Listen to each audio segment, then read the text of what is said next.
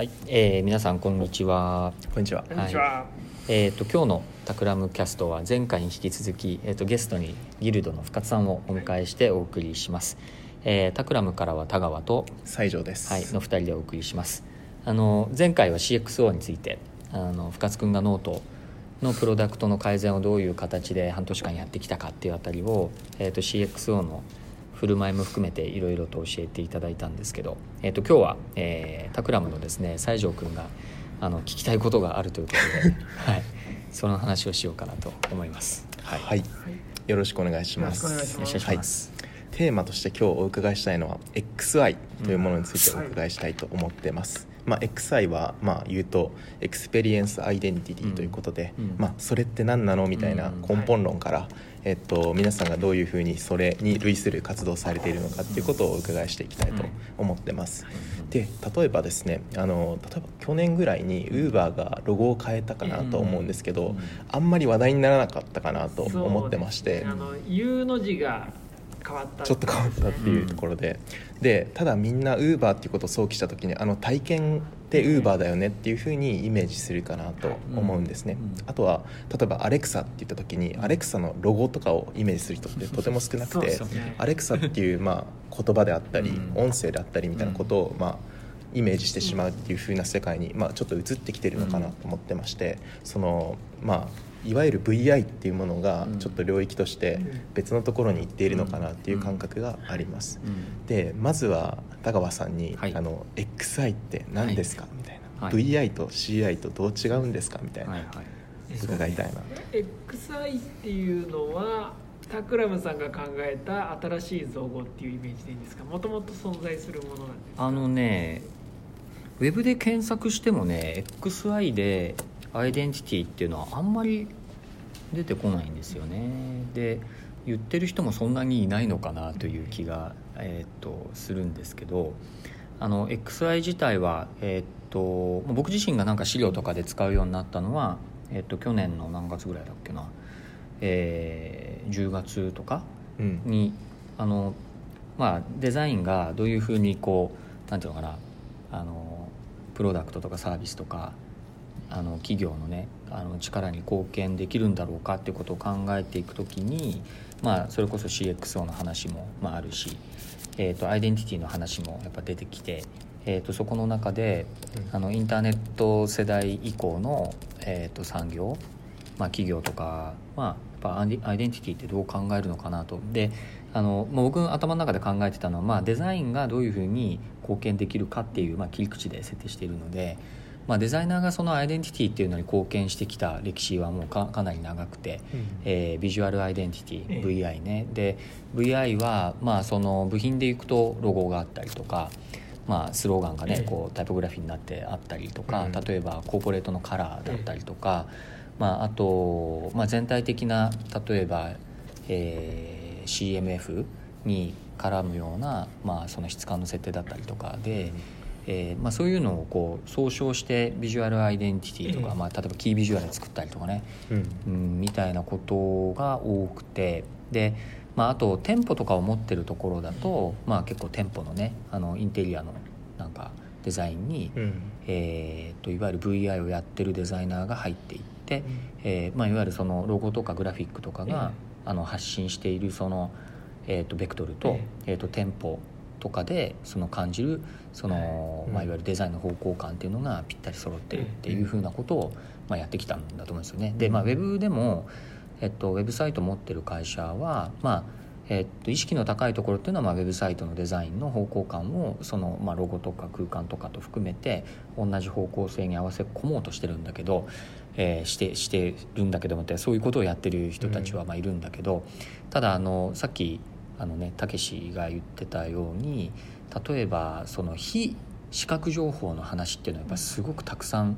出てくる中で、そもそも例えばなんかお金をユーザーからもらうビジネスだと、そこのお金のやり取りのその体験品質みたいな話っていうのは、一般的にはビジュアルアイデンティティをやってるデザイナーたちはそれを自分の仕事だとは多分思ってないと思うんですよ。職能的には、なんだけど新世代のアイデンティティとかデザインを考えている人たちは、例えば深津君とかその代表格だと思うんですけど、ユーザーがいわゆる心地よいと思うような状態になるっていうことの一つのツールの中に非常にうまくコーディネートされたグラフィックがあったりとか、例えば画面があったりとか、インタラクションがあったりっていうことが、多分部品として格納されていて、でそこの部品のレベルで言えば、さっきの例えば、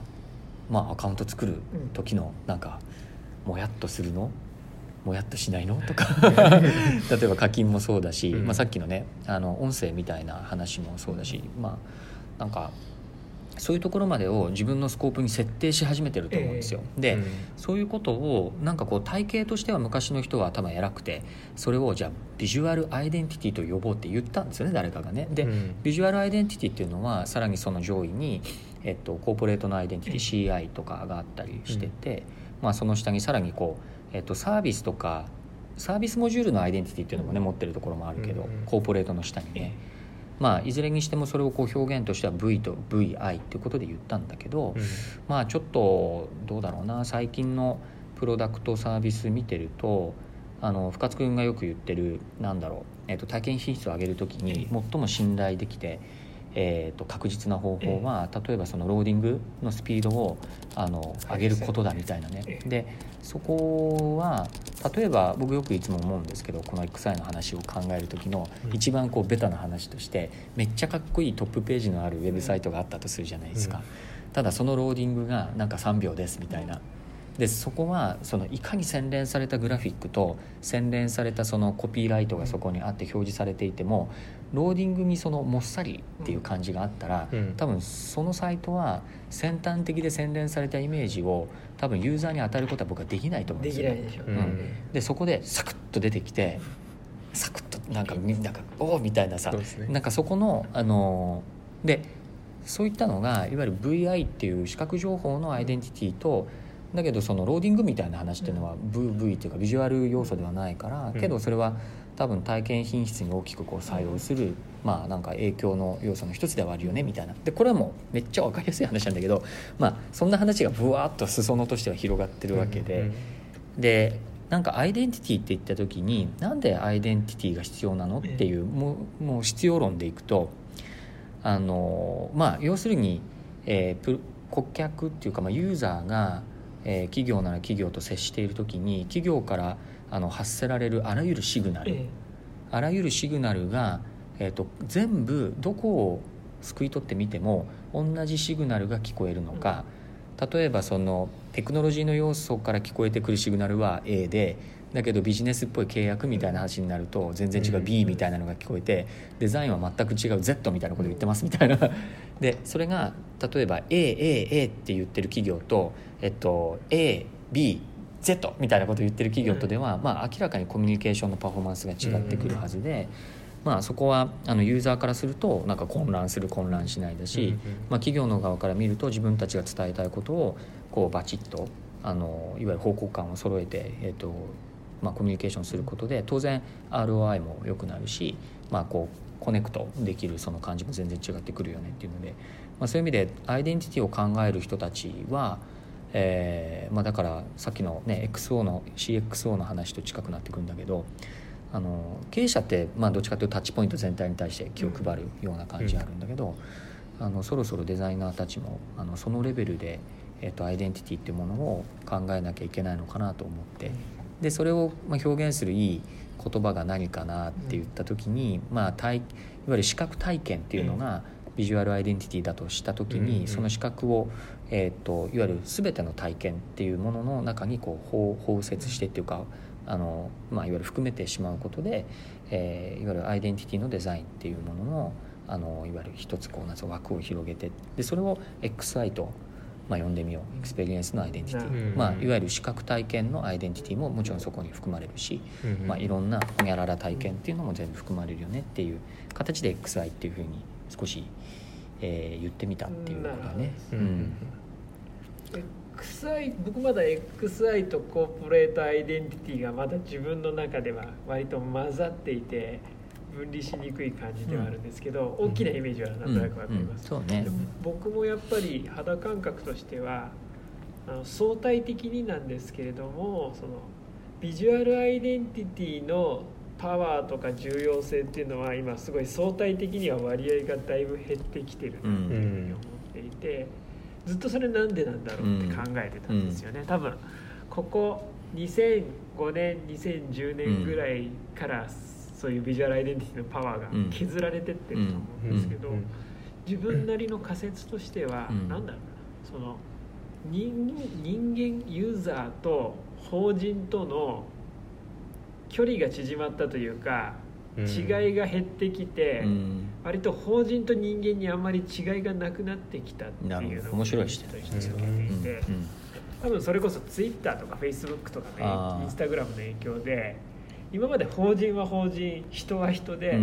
コミュニケーションを取る手段が雑誌とかテレビ CM とかそういう関係性だったんですよね。でそれがそういうツイッター、フェイスブックが出てくると、人間と法人っていうのが同じアカウントとして同じような表示のされ方をして、同じ場所に陳列をされるようになってきて、でそうするとなんかユーザー的にはもうだんだん法人が人と同じ扱いになってきてる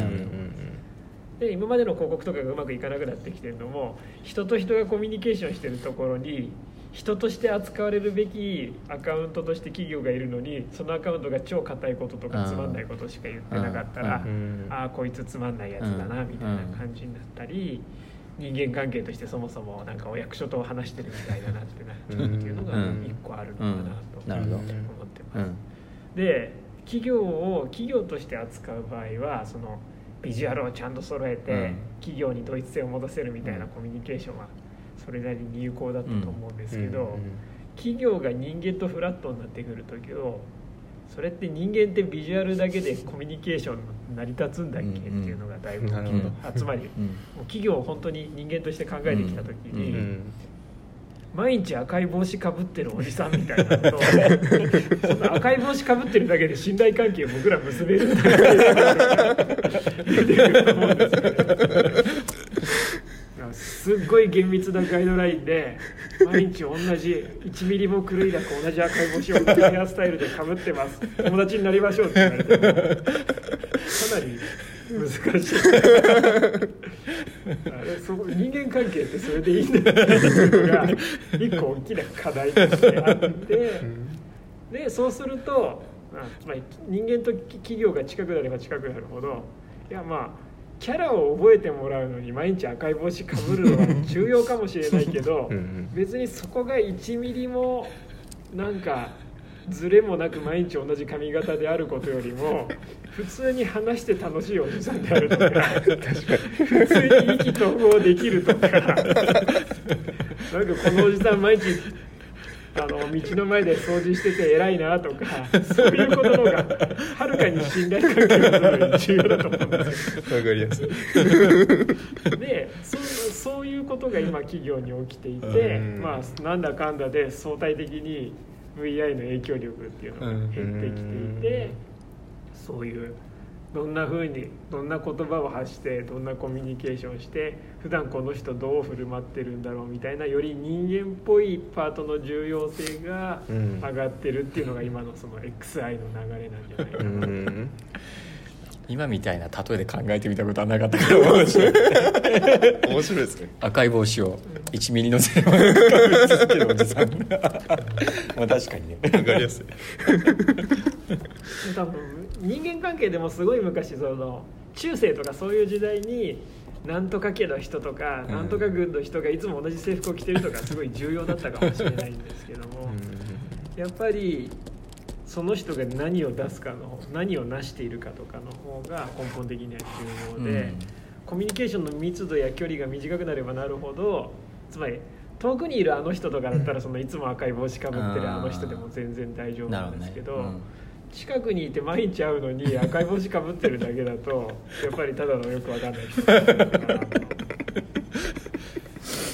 そうね、距離が近づいてきてると、ヒエラルキーがフラットになってきてるのと、距離自体、コミュニケーションの距離自体も近づいてるってこと、だってやっぱりタクラムさんでも会社に飲み会とかあっても絶対来なくて、なんかほぼ社員の他のメンバーとコミュニケーションしなくて赤い帽子かぶってずっといる人がいたらやっぱりキャラは立つと思うんですけど、キャラは立つと思うんですけど、それはそれで、そうね、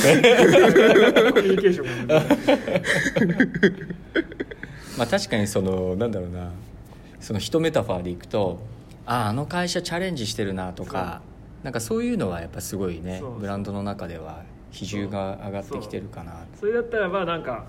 周りとよく情報共有してくれるとか、話して面白いとか、そっちが一貫していれば割となんかざっくりなんかロック系の服の人とかざっくりなんかゴス系の服の人とかぐらいでもアイデンティティとしての一貫性は十分保たれると思うんですよね。でやっぱその本質的には振る舞いとなんだろう、一貫性っつってもその1ミリもずれない一貫性っていうよりは連続性の方が大事で、ただ現状はビジュアルだけを切り取ってしまっているので、そこがなんかそういう完璧な髪型みたいな話になってきてしまうのがちょっと今のねじれの状況なんじゃないかなと思うんですよ。その XI が重視される時代に、CEO がやるべき役割って変わってきたりするんですかね、やっぱり。 CXO じゃない CEO です、はい、その会社が法人がもう個人と相当近くなってくる時に、会社の一番のアイデンティティの核は一つ CEO かもしれないと思って、その振る舞いとかって結構変わってきたりするんですかね。 CEO と会社の人格は仮にイコールでもいいとは思うんですけど、イコールにすると死んじゃったり世代交代すると、そこで完全に途絶えてしまうので、やっぱり原型が CEO の人格であっても、それを一旦普遍化とか抽象化して、複数の人がいじれるようなアセットとか運用可能なものに変換していく必要はあるのかなと。比較的ね、なんかそのなんていうの、タッチポイントが増えたよねとかみたいなレベルの話で言っても、なんだかんだ言って例えばなんだろうな、レストランを経営してますみたいな人ってその空間にも気を配るし、かかってる音楽にも気を配るし、もちろん料理のメニューもそうだし、その素材もそうだし、その接客のトンマナ、どこでじゃあなんていうのかな、話を遮って料理の説明に入るのかみたいなところも全部やってるじゃない、レストランの人って。だから不思議な話では全然ないと思ってね、そのなんか XI って別に特別な話してるわけじゃ全然ないなと思うんだよね。でやっぱり XI 全体でも思うのは、さっきみたいなそのエレメントを永遠に定着させることっていうのはそんなに重要じゃなくて、どっちかっていうとチャンネル全体の整合性の方が重要なんだ、そうだろうね。さっきの服装で言うと、赤い帽子とか髪型が固定されてることが重要なんじゃなくて、統一しなきゃいけないのはロックっぽい服着てる人がロックっぽい楽器持っててロックっぽい歌ってるみたいなところの統一性が必要になって、これが逆にゴスロリの人が演歌歌いながらなんか格闘技やってるみたいなことすごくわけわかんないそうだね。で逆にそこが統一されてるんだったら、別に今日持ってるギターと明日持ってるギター違うギターでもいいし、大丈夫だとは思うんですよね。ここまで来てようやくあれだね、話がつながってきた感じだねさっきのなんだろうな、各要素で A、B、Z って言ってる人と A、A、A って言ってる人で、そのなんだろう、近づきやすさが違ってくるっていうか、そうだよね。なんかちぐはぐな印象を受けるのか、なんか分かりやすくそこの場にあってどういうふうに、人間の側がコミュニケーションすればいいのかっていうのが、比較的安心感もあるというかね。あとは整合性さえ取れてれば、うまくやれば A、A、Z も逆に設計できるかなって気もして、確かに。つまりそのなんだろう、豆で料理はうまいけど音痴ですみたいな人とかは、別に音痴だからそれはコミュニケーション失敗ってことはありえなくて、ちゃんとうまく同一性が取れてれば別に音痴なことは音痴なままアイデンティティとして受け入れられると思うんですよね。あとね高等テクになると AAAAZ みたいなのでその Z をこういわゆるなんていうのかないわゆる定石に対する外しで入れて、そこをアクセントにするっていうパターンもあって、ね、それ洋服とかも近いよね、けどそれ下手くそがやるとさ、もう純粋にただ変っていうさとかなんかそこがアクセントになってて全体がこう引き締まってるのかっていうのは、だから自分たちが下手だなとかあんまり上手な気がしてない人は多分全部 A で揃えるのをまずやる必要が多分あるんだろうけどね、上手な人になっていくと多分外しとかも入れて、コーディネーションがうまくできてればっていうことなんだろうね。どっちかっていうと多分ダメなパターンは今日はうまいけど明日は下手みたいなよく分かんない揺らぎがあるとか本当は歌うまいのに下手なふりしててある日たまに歌うまいの素が出ちゃうみたいなそういうのがダメそっかそっか。なんでやっぱ連続性とか整合性っていうのが大きな意味で取れてれば、個々の部分の揺らぎはそこまでむしろ味の許されちゃうんじゃないかと思うんですよ。面白い深津君の話聞いてて、分かりやすいなと思ったのは企業がユーザーから遠い存在だった時には、遠くから見た時の識別性がすごく重要になるので赤い帽子をかぶってる人っていうのが比較的機能してた、けどその人との遭遇なんか真面目な話してるのかなってよく分からない近づくほど、赤い帽子っていうのは消えていきその人の人となりとか全体の整合感みたいなところがポイントになってくるので、無理に識別性にエネルギーを全振りしなくてもいいんじゃないか逆に整合性識別性より整合性の方が、気になってきますよねということで、それと CXO はね多分絡んでくると思うんで、絡んできますね。そういう携帯キャリア自動車会社テレビメーカーみたいなクラスだったら、もうなんだろう視覚的なキャラ立ちもある程度ちゃんとしてるのはもちろんいいですけども、やっぱりもうみんな今更完全に認知度 100% だと思うんで、そういう人はやっぱ振る舞いでもっとこの人こういう人だったんだ、もっと知り合えた仲良くなれたみたいになる方がきっとメリットは大きいんじゃないかなと思って。なるほどね。それってデザイン軸で語ると、デザイナーはだからなんていうのデザインの正義ももちろん大事だけど、その周辺に漂ってるいろんな要素との整合性っていうのは頭の中に置きながら、デザインの、ビジュアルの設計とかクリエイティブの方向性っていうのを考えなきゃいけないし、非デザイナーの人たちもまたしかりで、多分テクノロジーやってる人とか、それこそ、マーケティングの人はブランドとか考えると思うんだけど、オペレーションやってる人たちはそれがあんまり自分たちのマターだと思ってない人もいると思うんだけど、そこも一緒にそうですね、お互い気配りしながら合わせ込んでいくっていう風にしなきゃいけない、そうですね。田川さんがさっき言ってた遠くにいる人、近くにいる人っていうのはまさにそれで、遠ければ遠いほどビジュアル全振りとか、音全振りみたいな、一点その一番インパクトの強いチャンネルだけに集中すればいいと思うんですけど、距離が近づけば近づくほどなんていうか総合格闘技だったり、時間軸の重要性が出てきたりっていうのが強くなる、そうね、総合格闘技かつ時間軸、今のあれだよね、サービス型のプロダクトは全部そうなってくって本当さっきの人間のコミュニケーションにどんどん近づく、密になればなるほど近づいていくんだろうなと。確かにね。時間とその総合格闘技の話はなんか全然違う軸でもそうかなと思ってて、特にプロダクトだと、プロダクトってデジタルプロダクトと、旧来型のハードウェアのプロダクトって全然違うんだけど、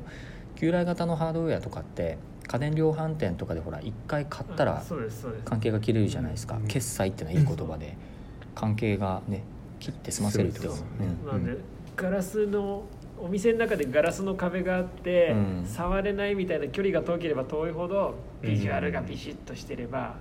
大体解決みたいな感じだったのが、でかつあれね、時間的にも単発型のインパクト強めのコミュニケーションの方が効きがいいよね。で実際にそれが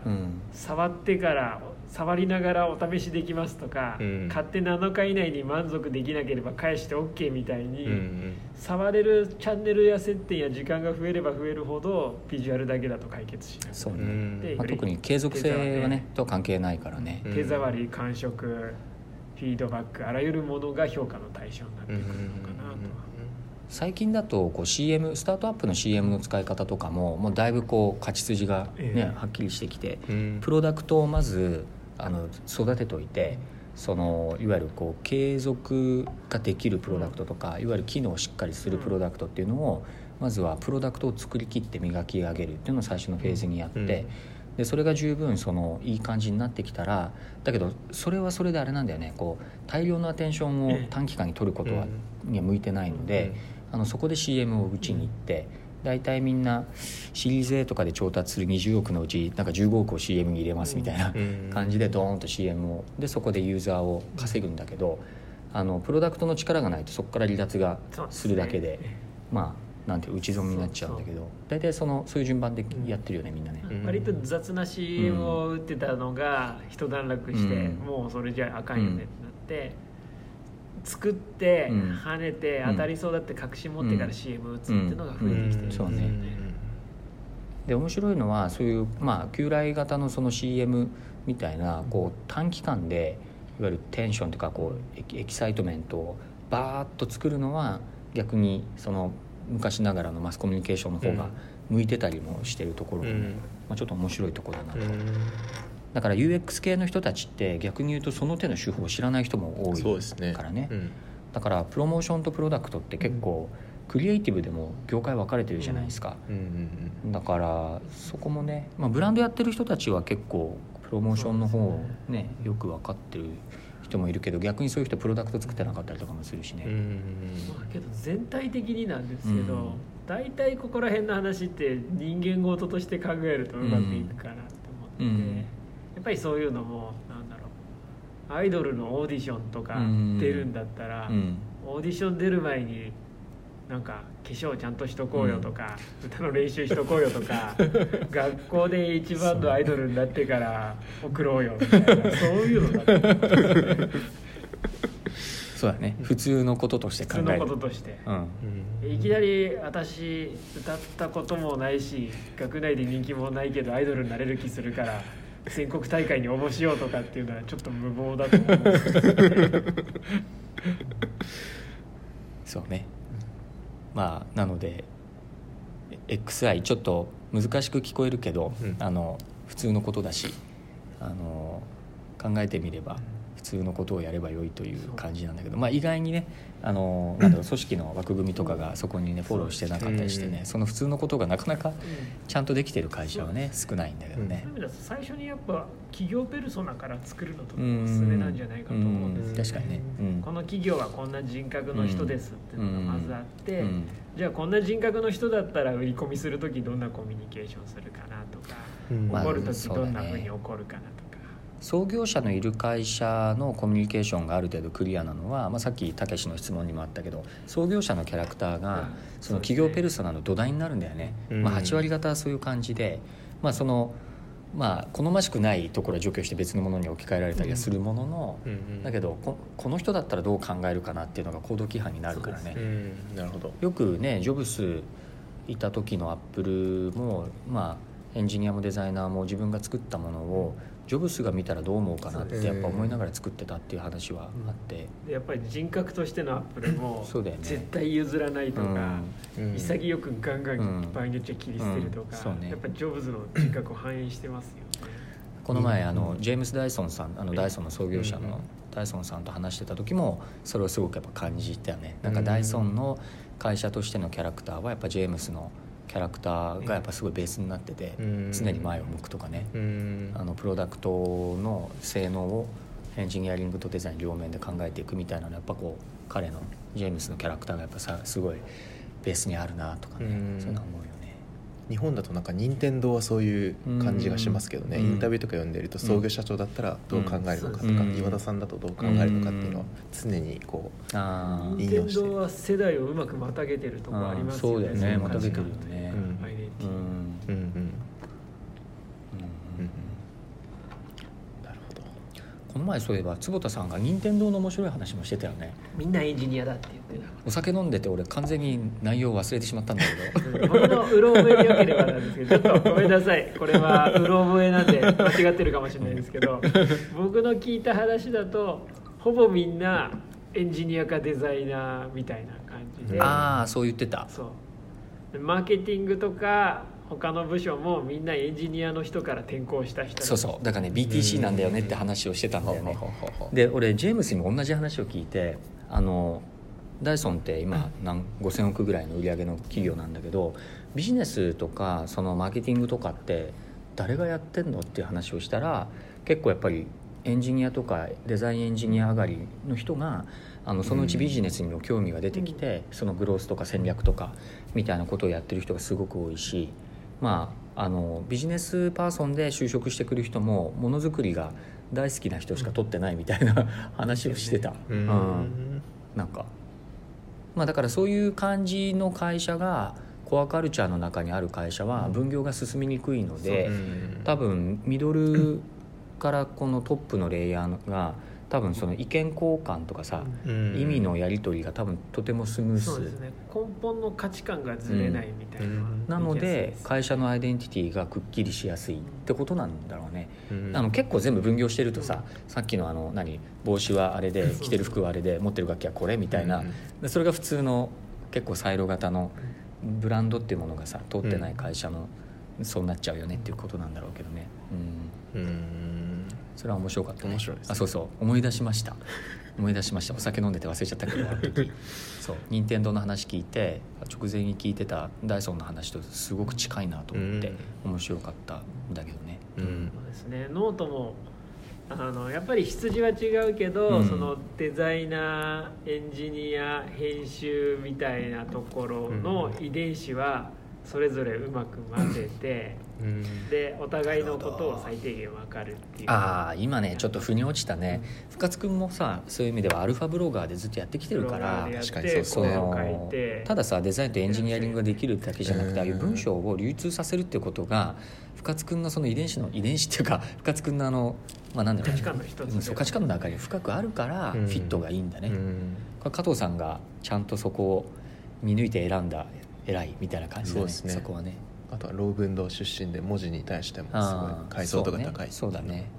あると思いますね。そういうことだね。そういうことでやっぱり経営陣も固めていかなきゃいけないし、ってことですかね。多分全部できる必要はないんだけど、全部に対しての譲れないところを理解してるみたいな最低限みんなが持ってるとやりやすいんじゃないかなと。なんか深い話になったね今日途中はただの面白話な気がするけど赤い帽子のおじさんの話はちょっと面白いです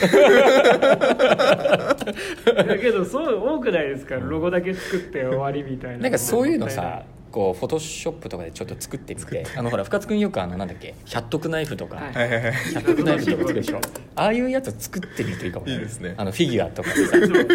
赤い帽子を1ミリもずれずに被るおじさんのフィギュアを作って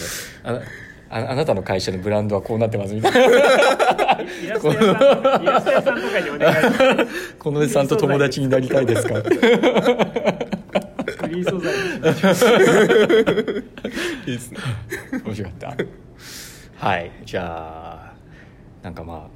少なくとも面白い話でしたね。皆さんにどんだけためになったのかはちょっと分かんないけど面白い話ができてよかった。いやけどとりあえずサービス作るときはこれが人だったら仲良くなれるかなって考えながら作っていくと、割と外しにくいんじゃないかな。そうやってやるとあれ俺らズボンの話しかしてないぞみたいなそうねはい、ありがとうございます。ありがとうございます。前回に引き続き、今回はギルドの深津さんに、ゲストで来ていただいて、タクラムの方から田川と西条とで、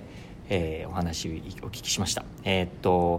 タクラムキャストは、毎週月曜日、2本のペースでできる限り2本のペースで、いろんな話を公開しているので、ぜひ皆様、他のエピソードも聞いてみてください。ツイッターとかフェイスブックとかで、ハッシュタグタクラムキャストでつぶやいていただければ、質問とか、こんなコンテンツ聞きたいとかできるだけ拾っていこうと思いますので、ぜひぜひ他の人にも広めてみてください。今日は深津さんどうもありがとうございました。ありがとうございました。ありがとうございました。